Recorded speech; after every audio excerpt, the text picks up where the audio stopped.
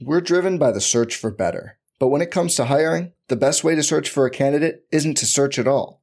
Don't search, match with Indeed. Indeed is your matching and hiring platform with over 350 million global monthly visitors, according to Indeed data, and a matching engine that helps you find quality candidates fast. Leveraging over 140 million qualifications and preferences every day, Indeed's matching engine is constantly learning from your preferences. Join more than 3.5 million businesses worldwide that use Indeed to hire great talent fast. And listeners of this show will get a $75 sponsored job credit to get your jobs more visibility at Indeed.com/Blue Wire. Just go to Indeed.com/Blue Wire right now and support our show by saying you heard about Indeed on this podcast. Indeed.com/Blue Wire. Terms and conditions apply. Need to hire? You need Indeed.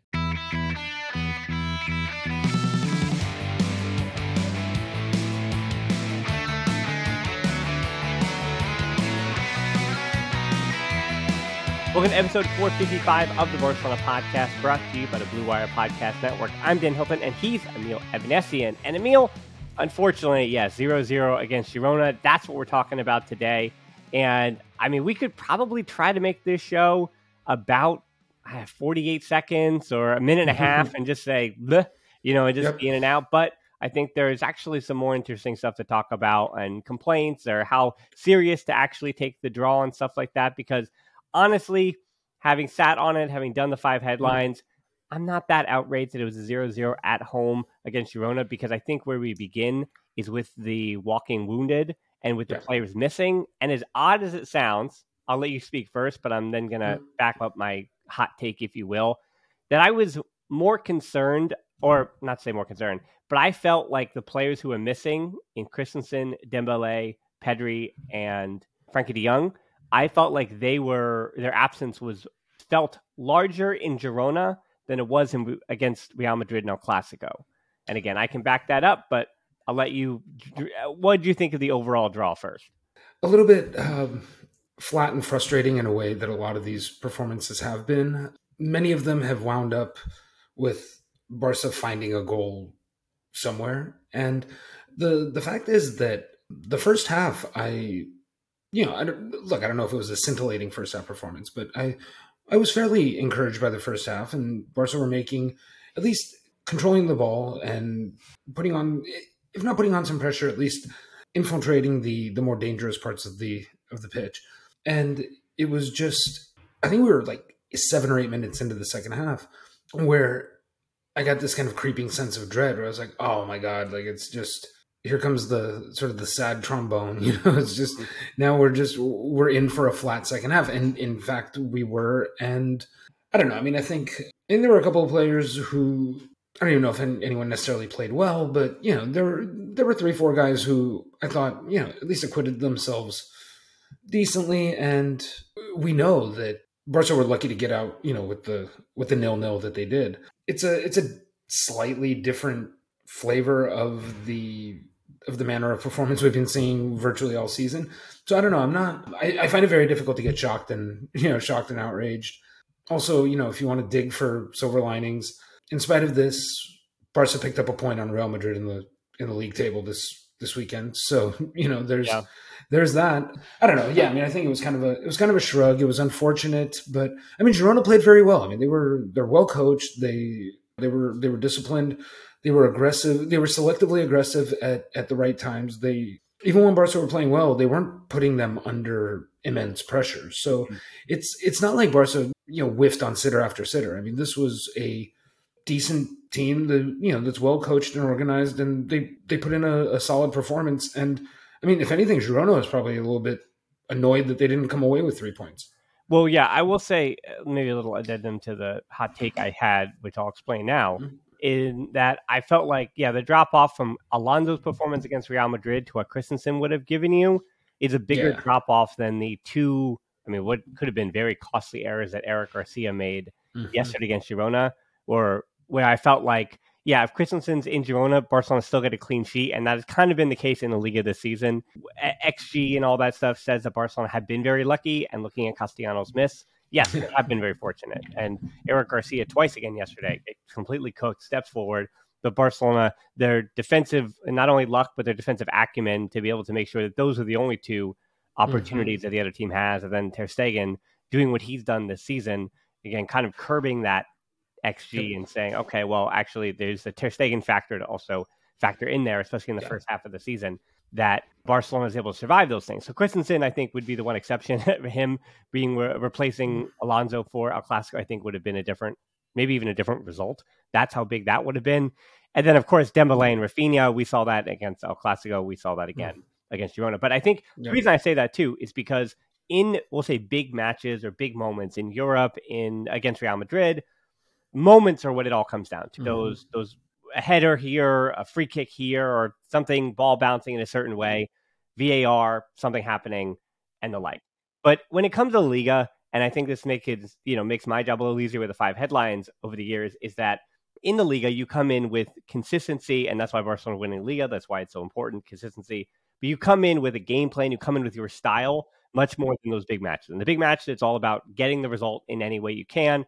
And in the Liga, this is the way we want to play. These are our ideas. Let's try to put those forward against the other team. And Girona was doing the same thing. And I think yesterday, you could see for Barcelona, I mean, very much like El Clasico, but you could see for Barcelona the difference that Dembele probably would have made. The difference, certainly, that Pedri would have made in that game, that Frankie de Jong would have made in that game by substituting those players in. Again, I think the argument is that, well, if you put those players in El Clasico, that might be an entirely different result. But I also think that Barcelona might have got a result earlier in El Clasico in that first half if the moments had gone their way. But this game against Girona, it just felt like the team that was playing, and this is the doldrum, this is the boring part of that draw yesterday for Barcelona's sense. Even though it was up and down, end to end, it wasn't boring. But in the same way, that feeling of dread you got was, I think, what all Kool-Aid's had. That it was like, wait a second, this game is end to end. It feels like there's supposed to be a lot of chances. Barcelona are outshooting their opponent 18-5, 3-0 on target, and yet it just kind of feels like they're running in mud and they're not up to it. It's not good enough, and I think those players, even if Barcelona had played very listlessly with the better players, that being De Jong and Pedri in the midfield and Dembele on the right, you still get the sense that those three in particular would have gotten you over the line, regardless. Okay, and then the one thing I will say about these players too, the other unfortunate bad news related to them, before we really get into who actually did play, is that Dembele, who was originally planned to be ready for the second leg against Manchester United, he now has a return date that is up in the air, bringing questions and concerns about his fitness again, where it felt like it was put to bed completely, but it's back again. Pedri was supposed to be ready for El Clasico, the one in March, and now he is expected to return for Atletico Madrid after the setback he had in training. Frankie de Jong was also going to be ready for El Clasico, but that being the Copa del Rey last week. Now he will likely be ready for Getafe this weekend. And even if he's not ready for Getafe, it'll be Atletico Madrid. I think Christensen will be ready at the end of the month against Rayo Vallecano, and that was always going to be a few weeks for him. But it really is unfortunate because you have at least 3 of the 4 players that we just mentioned have all relapsed in their injuries. And we had a listener question last time you were on, Emil, about Ricard Pruna and the medical staff and putting faith in them. And it certainly is frustrating. But I do think that these injuries are certainly an indictment of the fact that Barcelona only go 12 to 13 players deep that Xavi trusts. And I think that really does wind up weighing on the players that we're talking about here. We talked about this kind of in relation to that, and I think to one of the other listener questions that we did. But the reality is that the top tier sort of world-class level player depth, this version of Barcelona, we'll take Ter Stegen out of it, but even if you take Ter Stegen, it goes maybe 14, 15 players, and there just isn't, when you lose 4 top flight players. I mean, you can either call them, world class, or they would certainly be starting for this team, or however you want to classify, those 4.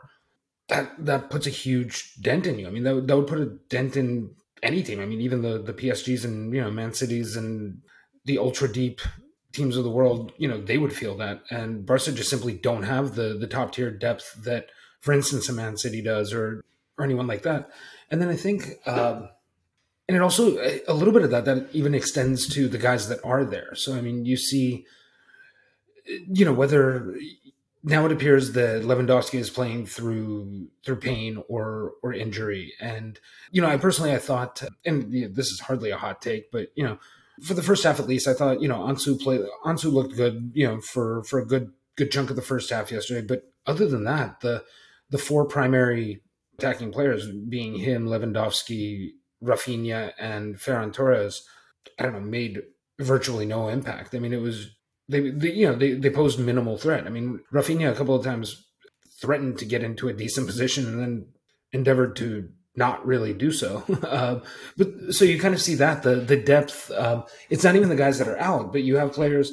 It would be nice to give Lewandowski a bit of a break if you had a legitimate number 9. Yeah, and where you also don't have to steal from the depth that you don't really have at the other. Yeah, and I will mention that we are going to be focusing heavily on wing play on the second show this week. So especially Rafinha, I'm actually going to kick the can down the road on that.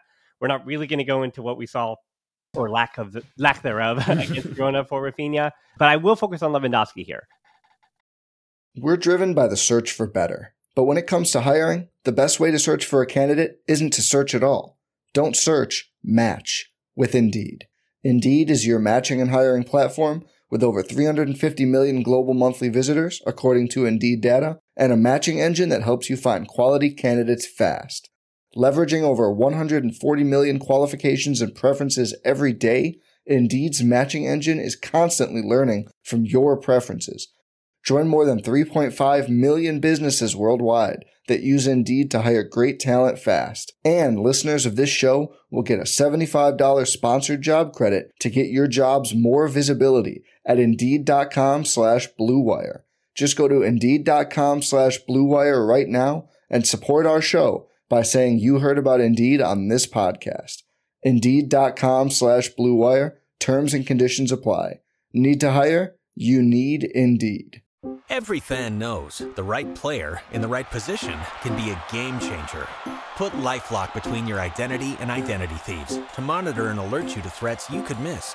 Plus, with a U.S.-based restoration specialist on your team, you won't have to face drained accounts, fraudulent loans, or other losses from identity theft alone. All backed by the LifeLock $1 Million Protection Package. Change the game on identity theft. Save up to 25% your first year at LifeLock.com/aware.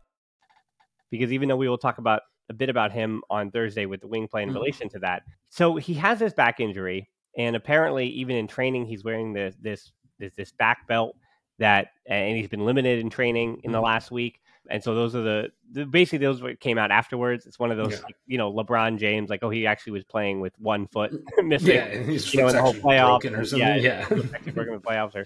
Well, it was actually his hand, right? It was that was all back in the Warriors years. Yeah. Yep. But anyway, yeah. So for Lewandowski, that now, not saying it makes a lot more sense, but it does make sense that this 34-year-old is dealing with a back injury, and that has hampered his ability, especially to hold up play, which was never really his game, but it has been subpar in the last few months. So we don't know where and when that injury really did begin to occur.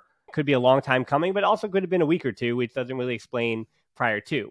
But what's interesting about Lewandowski is I think we're already beginning this referendum on the choice to spend as much as the club did to Bayern Munich on Lewandowski.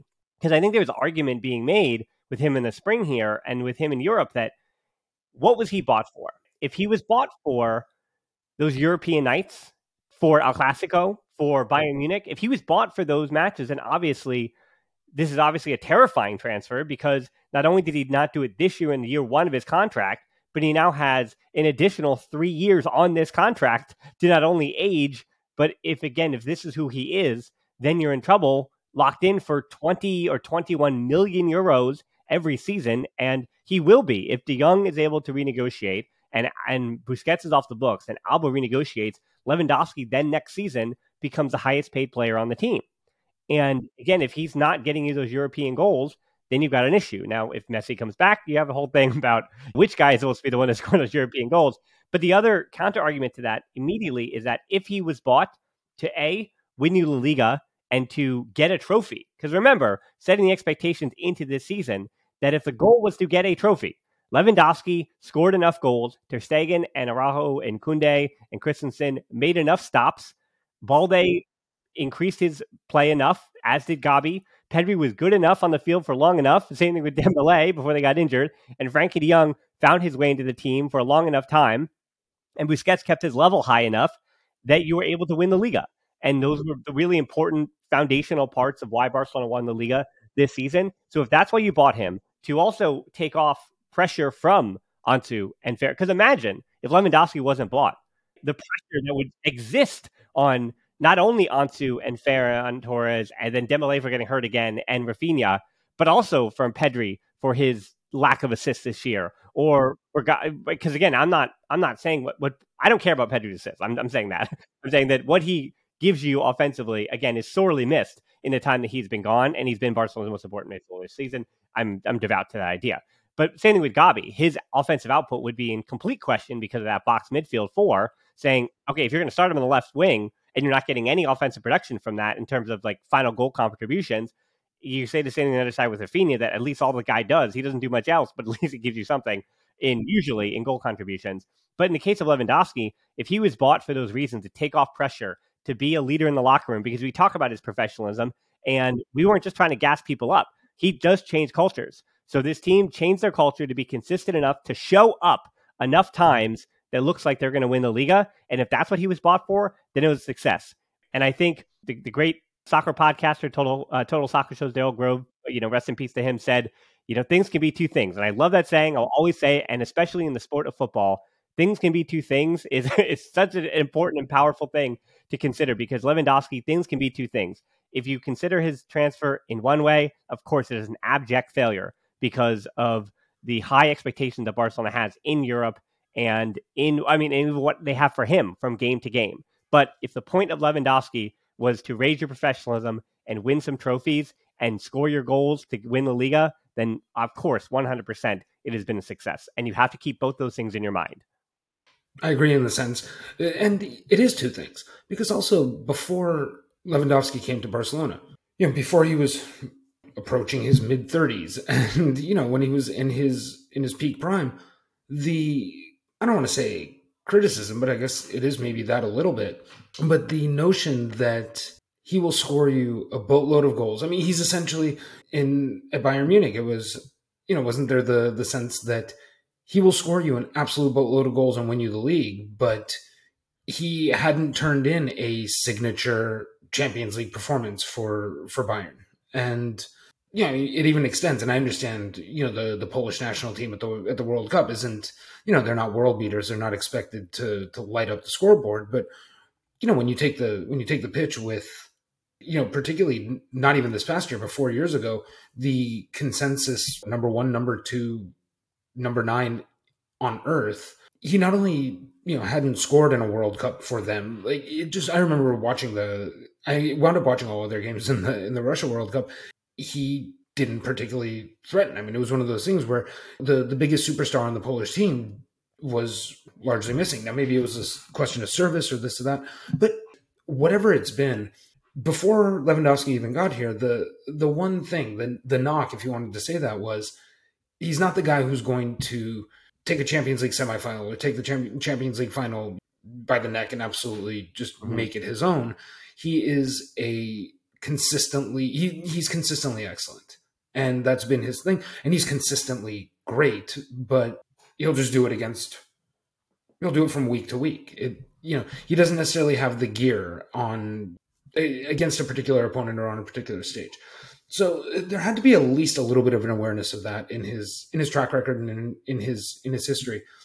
I mean, by and large, I think his arrival has been a success, because also I think Barcelona needed, and coming off of everything, the ongoing financial crisis and the departure of Messi and all of this, they needed a name brand superstar, and a new name brand superstar to choose Barcelona. And I don't mean even necessarily an up and coming excellent young player, like one of the guys, like one of the 10 or 15 most recognizable names in the sport. And so he delivered that. There was I think he might have reinforced I don't want to say legitimacy, but kind of reinforced the I guess maybe the legitimacy of Barca as a destination for superstars right now until the balance sheet is shored up. And and yes, he scored enough to take the league back from Real Madrid, which had to have been one of the top objectives this season, because I really don't imagine, if you put truth serum in people, I can't imagine many at the club were genuinely expecting even a quarterfinal run in the Champions League, let alone, semis or the final. Like the Champions League wasn't lifting the Champions League trophy or even playing for it in the final wasn't legitimately an expectation. I mean, it shouldn't have been.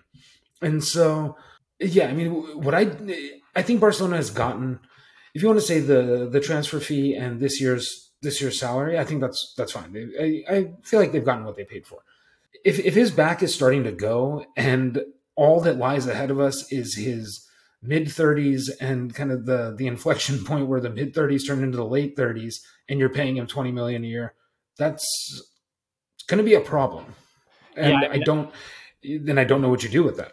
Well, I think just focusing strictly on Girona. Yesterday, I had said on 5 headlines, I want to think about whether or not we're going to not blame, but put some kind of onus on the individual in Lewandowski, or if I'm kind of, again, trying to have a referendum on the function and how you get the best out of Lewandowski. And what I landed on, thinking about that match more and more, was that functionally, as I kept saying about the personnel that was missing, particularly Pedri and Dembele, without those two, the expectations for Lewandowski and who he is kind of, not to say redundant, but I don't know how he succeeds, because he is not a link-up. He needs service. He is a number 9 in the box, and he's going to be able to get off shots in short spaces. I mean, even at the end of the game when Araujo plunges forward and gets into the box, gets that, whatever it was, off, and then Lewandowski is able to try that back heel. Like a little back heel thing, yeah. Right. I mean, even at that point, right, that's the kind of service that he just wasn't receiving all game long. And that goes on the responsibility of the wingers. And again, I don't want to ruin Thursday's conversation too early, but yeah, it's really significant that Balde was Barcelona's best winger early in the game, and then Alba coming onto the left wing. I'll give you a chance to talk about the substitution in a second, but people weren't over the moon about it. But then functionally for Lewandowski, it made sense. It basically was Xavi putting on Jordi Alba to hope that Lewandowski got a goal. Like, regardless of the way the rest of the team was functioning, that was why that sub was made, because he can deliver a final ball in for Lewandowski. Because it is true, like, in your midfield, if you're going to start, especially the way that game was played, it's not a low block. So it was Girona willing to press and defend, and Barcelona doing very much the same thing on the other side. So two teams are willing to press high, that we're going to work hard to get the ball back and try to counter press and things like that. And those games don't necessarily, and they haven't really necessarily suited Lewandowski, which is a big reason why the counter pressing by top European side is something that seems to nullify a lot of what he can do when the personnel around him isn't at its top tier class. Like, again, if Pedri is out for those games, if Dembele is missing for those games, because that's not who Gabi is yet. And that's fine. I always say that's fine. I thought Roberto was fairly taken off at halftime. It's one of those things where I think it is kind of brave for Xavi to take a captain off at halftime, but Roberto was the worst player on that field of the 22 players on there, and he had to come off the field because functionally you were getting nothing, no service forward from him. You weren't getting any diagonal balls. He was just kind of running around behind the play. I mean, he was, if anything, he was better against Real Madrid, and he stunk the joint up against Real Madrid. So, but I thought he was somehow better against them, and the fact that Kessie didn't even start the game against Girona, I mean, that could have even been a fitness thing, and the plan was always to bring him in the second half. But yeah, I think performance-wise, he's pulled. It didn't really make sense, and I get the sense, I said in the headlines yesterday, that unfortunately, if I'm Barcelona, I would keep, even though he's on minuscule wages and Roberto's a depth piece, I would keep either Kessie or Roberto and not both. I would pick between the two, and I say, hey, if we need what should be next season your fifth midfielder, because you really are going to be going, that being Barcelona, going all in on Gundogan and try to bring him in. So we're also renewing Busquets, and there's no replacement coming for him this season. Yep. Nico is probably gone, but again, you only are saying we only need a backup, a fifth, right? It's a fifth or sixth midfielder. Basically. I mean, and then so if we say what, Busquets, De Jong, Pedri, Gabi, whoever it may be, Kessie, or then Gundogan, if you're bringing in somebody else. Yeah. So now you're immediately talking sixth already. Yeah.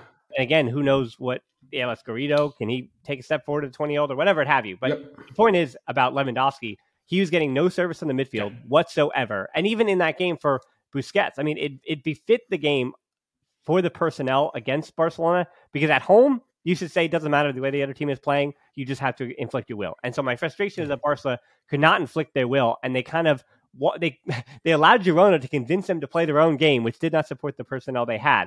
In that Busquets, we know, don't make it a track meet with Busquets. I mean, I thought he did an admirable job yesterday with ball recoveries, and he was fine. But also Busquets then offensively in an end-to-end game like that, the best thing he does is what he still does at an elite level more than almost anybody in the world, and that is deliver those long balls, it just in quick succession, just incredibly out to the wings. And that puts in all the responsibility on the winger in Rafinha to find a way to get it to Lewandowski. And that was not happening. And so Busquets is not getting the ball because Lewandowski can't run in those half spaces in behind, especially with the back injury.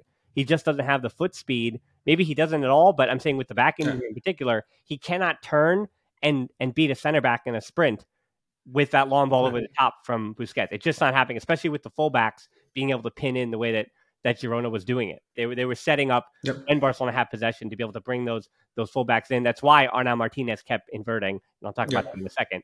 But if you're not going to have Lewandowski running in behind, that means Rafinha, you've got to figure out how to get to the ball to Lewandowski. And then Ansu the same way. Ansu kept trying to drop in, but Ansu wasn't really running in the middle channel. Instead, Lewandowski was, but it was, again, going to be unsuccessful because of the distance that he had to go to try to drop into those long balls. Even Busquets, the one long ball that almost worked out was the one to Rafinha, when Rafinha finally got in behind.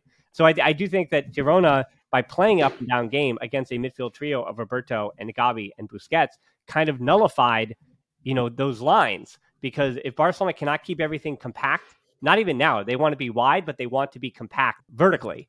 And if they're going to be stretched out because the game is end-to-end, that means Lewandowski is not going to get any proper service whatsoever, and he becomes completely ineffective. So where I did land on that from the 5 headlines yesterday is that Girona played the way that supported them more than the way it supported Barcelona. I thought Michel did a great job with that, and that made Lewandowski completely ineffective because, Rafinha really did. I don't even know the proper word. In my Filipino mother-in-law says caca, and that is what it was. He just caca'd all over himself in front of the camera, and that was a big problem. The point that you make about Lewandowski, and I do think it's right to, while pointing out that when he has an ineffective or even ineffectual performance, that all of the blame doesn't fall on him, because I don't think there's any.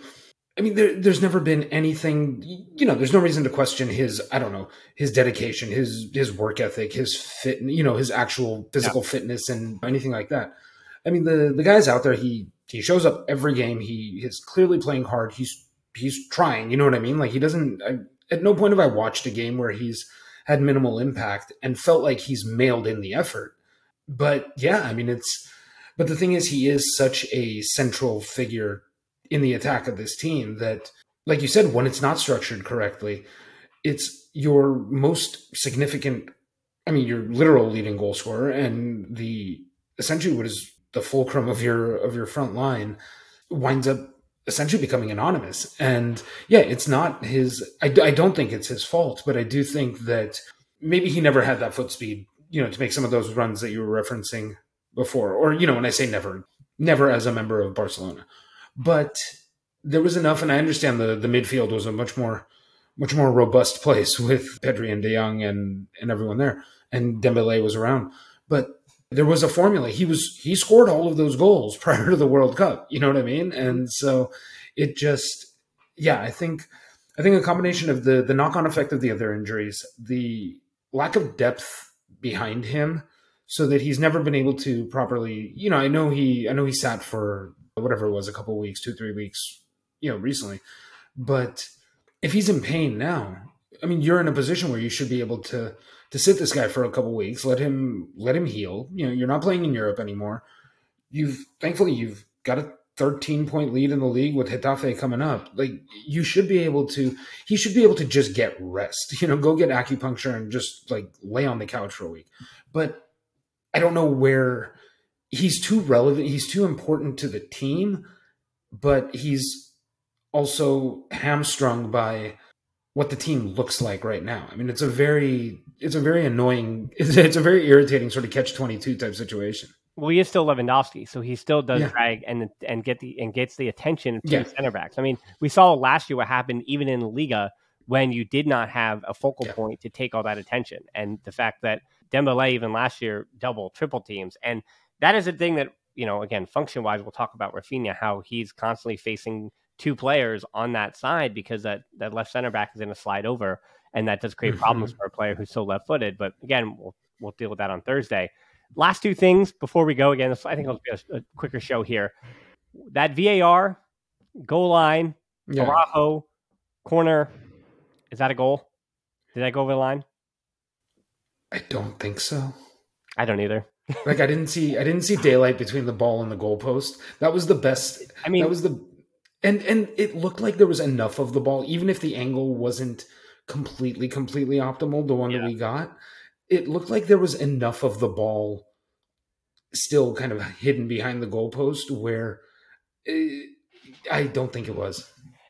You know, I don't either, but also Liga needs goal line technology.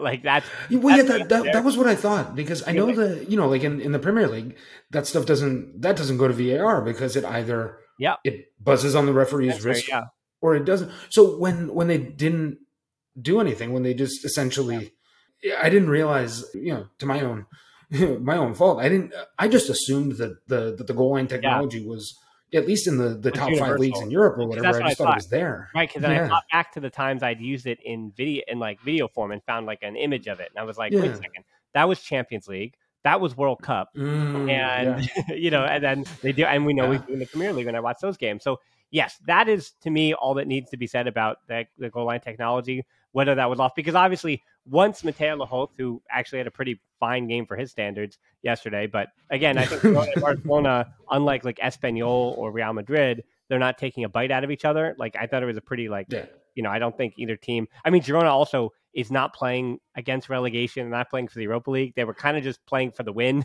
you know. Yeah, and they weren't playing like a sort of a blood and guts Catalan derby sort of situation. Like they weren't trying to really bring the fight to Barca, and Barca there didn't seem to be any animosity. And you know, I mean, I joked at one point, there was a point in the second half where I don't know what it was. It was like some sort of, I mean, very minor kind of kerfuffle, and Lahoz was in the middle there, and I think he might have given someone a yellow card, and he was, you know, Busquets was kind of not yelling at him, but they were debating a point.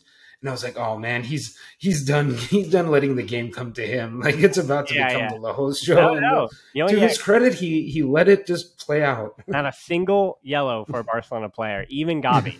even though there was two different images I found with Lahoz talking to Gavi. So you know that he was warned aplenty, but he never got that yellow. But actually, I felt like Gavi actually was fouled. You know, remember, he is the most fouled and done the most fouling in the league this season, which is pretty miraculous to be on both sides of that. So credit to Gavi, but yesterday was one of those where Gavi's he's just an action fiend. I love it. He is, yeah. The number of times he was fouled went up as opposed to the number of times he fouled. That one nice. I think stayed pretty stationary yesterday. But yeah, back to the VAR.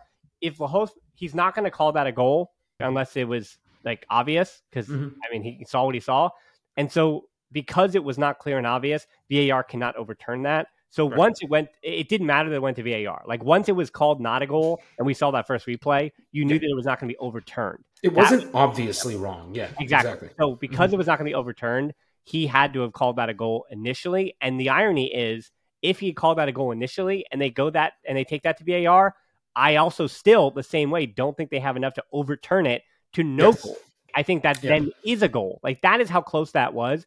So while you and I both tongue in cheek said we don't think it went over, again, the same argument is that if he had said it went over, then it would have stayed and it would have been a goal because VAR could have done nothing about it. So the only thing I say that needed to change or be different about that is the goal line technology should exist in the Liga. And it was almost, to give both of us a wake-up call that it didn't exist. So because I was watching, I was like, oh, okay. No one's super freaking out about it. So it must have been the whole, like, you know, he must have pointed to his wrist or something as they do in England, and you know, everyone just kind of shrugged it off and went about their evening.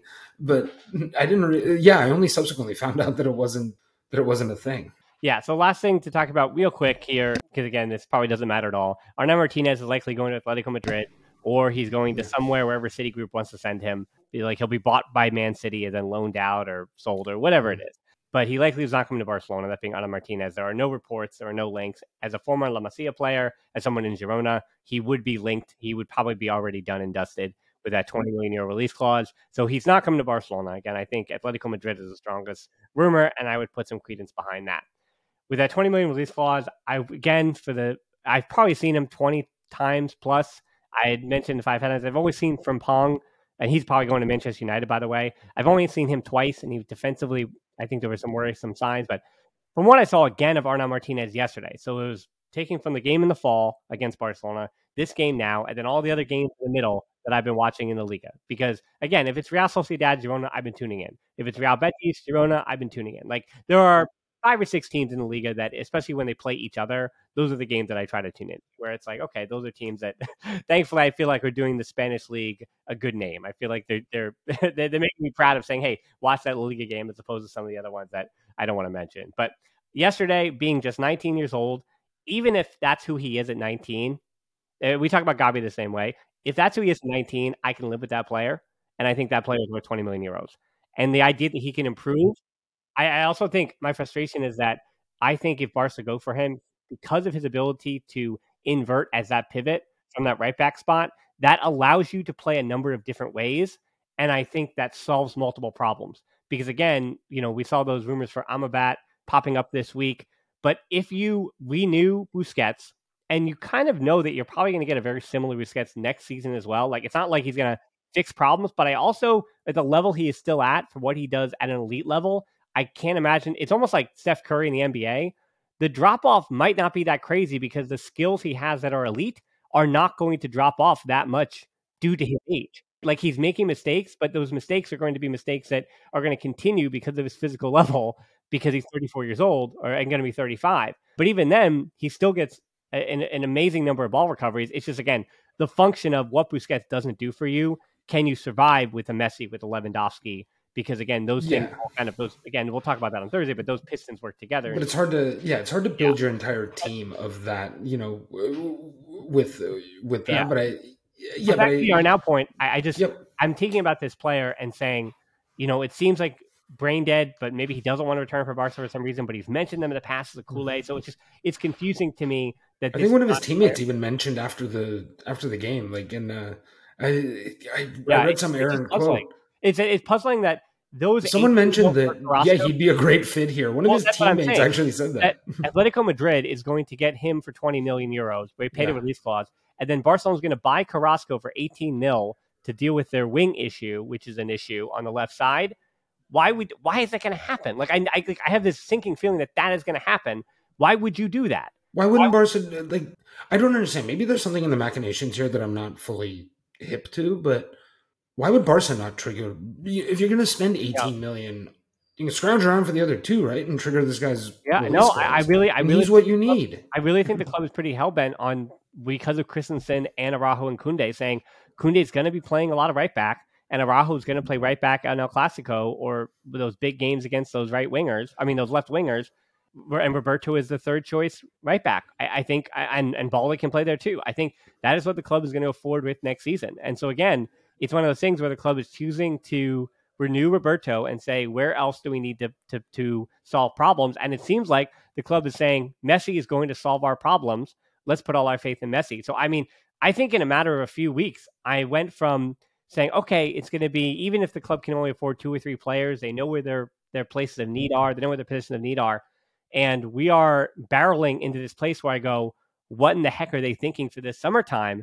And I think not say that Arnaud Martinez is like a tipping point, but if they sign him on July 7th and they're like, oh, there were no rumors because we were keeping it quiet, but he'd already agreed, right? One of those things where like they were able to keep that leak quiet and he winds up showing up. I will take a big breath and go, okay, maybe they do. Alemany, who I've trusted in the past, and Cruyff, maybe they have a vision. Maybe they see and enjoy the same players that I do, and they trust in the same players. But if it is no one is signed, and the club is like, well, we don't have any money, but then Messi shockingly comes on August the 8th, and it's like that's the transfer that's done, and then Amrabat comes on a loan or whatever it is from Fiorentina on the last deadline day. It's like, yeah, I mean, it can show you that there is a way with the limited funds that Barcelona have that they can get this transfer window wrong, and getting this transfer window wrong, it can completely stunt this project and bring you no closer to your goals. And I think, not to say you have to get Arnau Martinez, but I look at the fullback, I don't know, I look at the fullback market, and 20 million for that kind of player is a deal. Like, you have to go for that player. He is in an elite company. I've said it. There's like 7 to 12 that kind of caliber young fullback at the right back position, and you've got to get one of them. It's musical chairs when it comes to that position. And there's only so many guys to go around. Like, that's why Barcelona were trying to get Cancelo, because there are only so many top level right backs and top level left backs. And thank God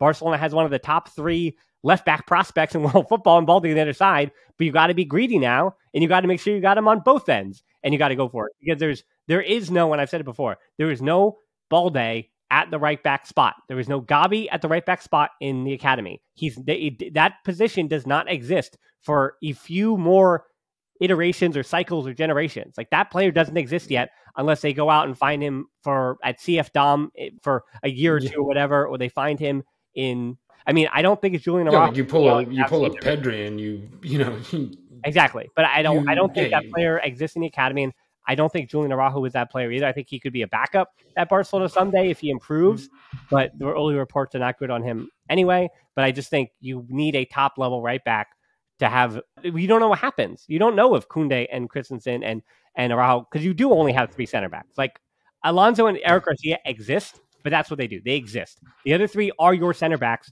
for the next few seasons, and they're all great center backs for the next few seasons. Yes. But you need a right back who's designated as a right back, especially if one of those center backs go down. Because immediately, for the next 5 years, if Christensen picks up a knock, then Araujo and Koundé are your center back pairing, and now I want to see a right back.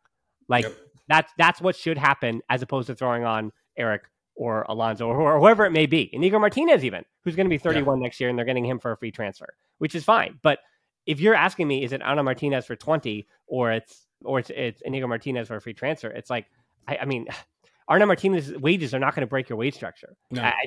I'm worried that Citigroup already has their talons into where he's going next, and that deal's already done, and that's why there are no rumors or anything. But I don't know. Again, it's just one of those things where very rarely do I put my neck out for this player. You know, I complained about Chouamani for a while there and see how that turned out. You know, very few players do I do this with. And so I end the show just by being like, okay, Barcelona, here's this kid 3 hours away from you that, you know, or by what you is it? know him. Yeah. Yeah, like you know him. And he fairly let him go, but like fairly let him go to get better elsewhere. He chose to leave. Great. Now he's ready to come back. The price tag won't break the bank. The wages won't break the bank. He's young. He's good, you know, and just, I don't know why, particularly, you know, if there's anything to, like you mentioned, the Carrasco thing, and I'd much rather wager 20 million euros on Arnau Martinez as your right back of the future than try to throw more money at addressing the wings, because presumably, I mean, I know we're not talking Rafinha, but you know, there may be a reconsideration of Rafinha come the end of the season. I mean, it just, right back is such a glaring need for this team. I mean, it's like you said, they have players that can deputize in that spot, and you know, they have 3 excellent center backs who can deputize in that spot. But like, why do you want to do that? I mean, if you can get this player, then you can just be kind of spectacularly deep at center back, and suddenly you have, you know, a real kind of a vaunted defense, as successful as the defensive unit has been this season.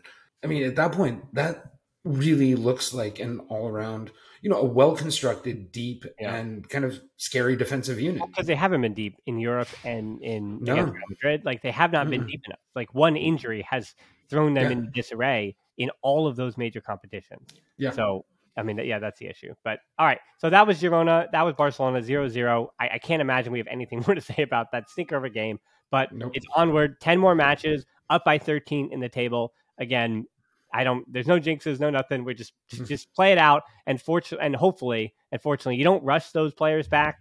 But hopefully in a game or two, they're going to be around for the last 6-7 matches of the season. You take care of business and you get out with the Liga title and the Spanish Super Cup, which is what this season is. So make sure you can keep following us along as I, do our best to get through the slog of the remaining of the season. And it feels silly, but again, embrace enjoy the finishing of this Liga title when the job the home stretch. Yeah.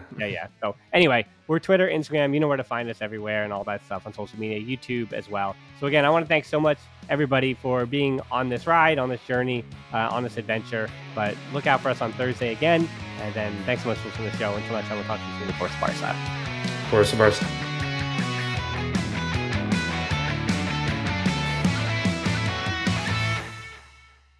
I'm Mark Chapman. Welcome to the Planet Premier League podcast.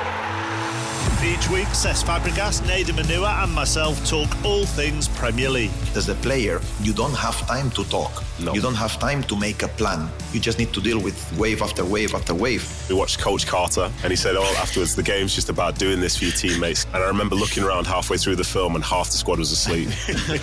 Planet Premier League. Listen wherever you get your podcasts.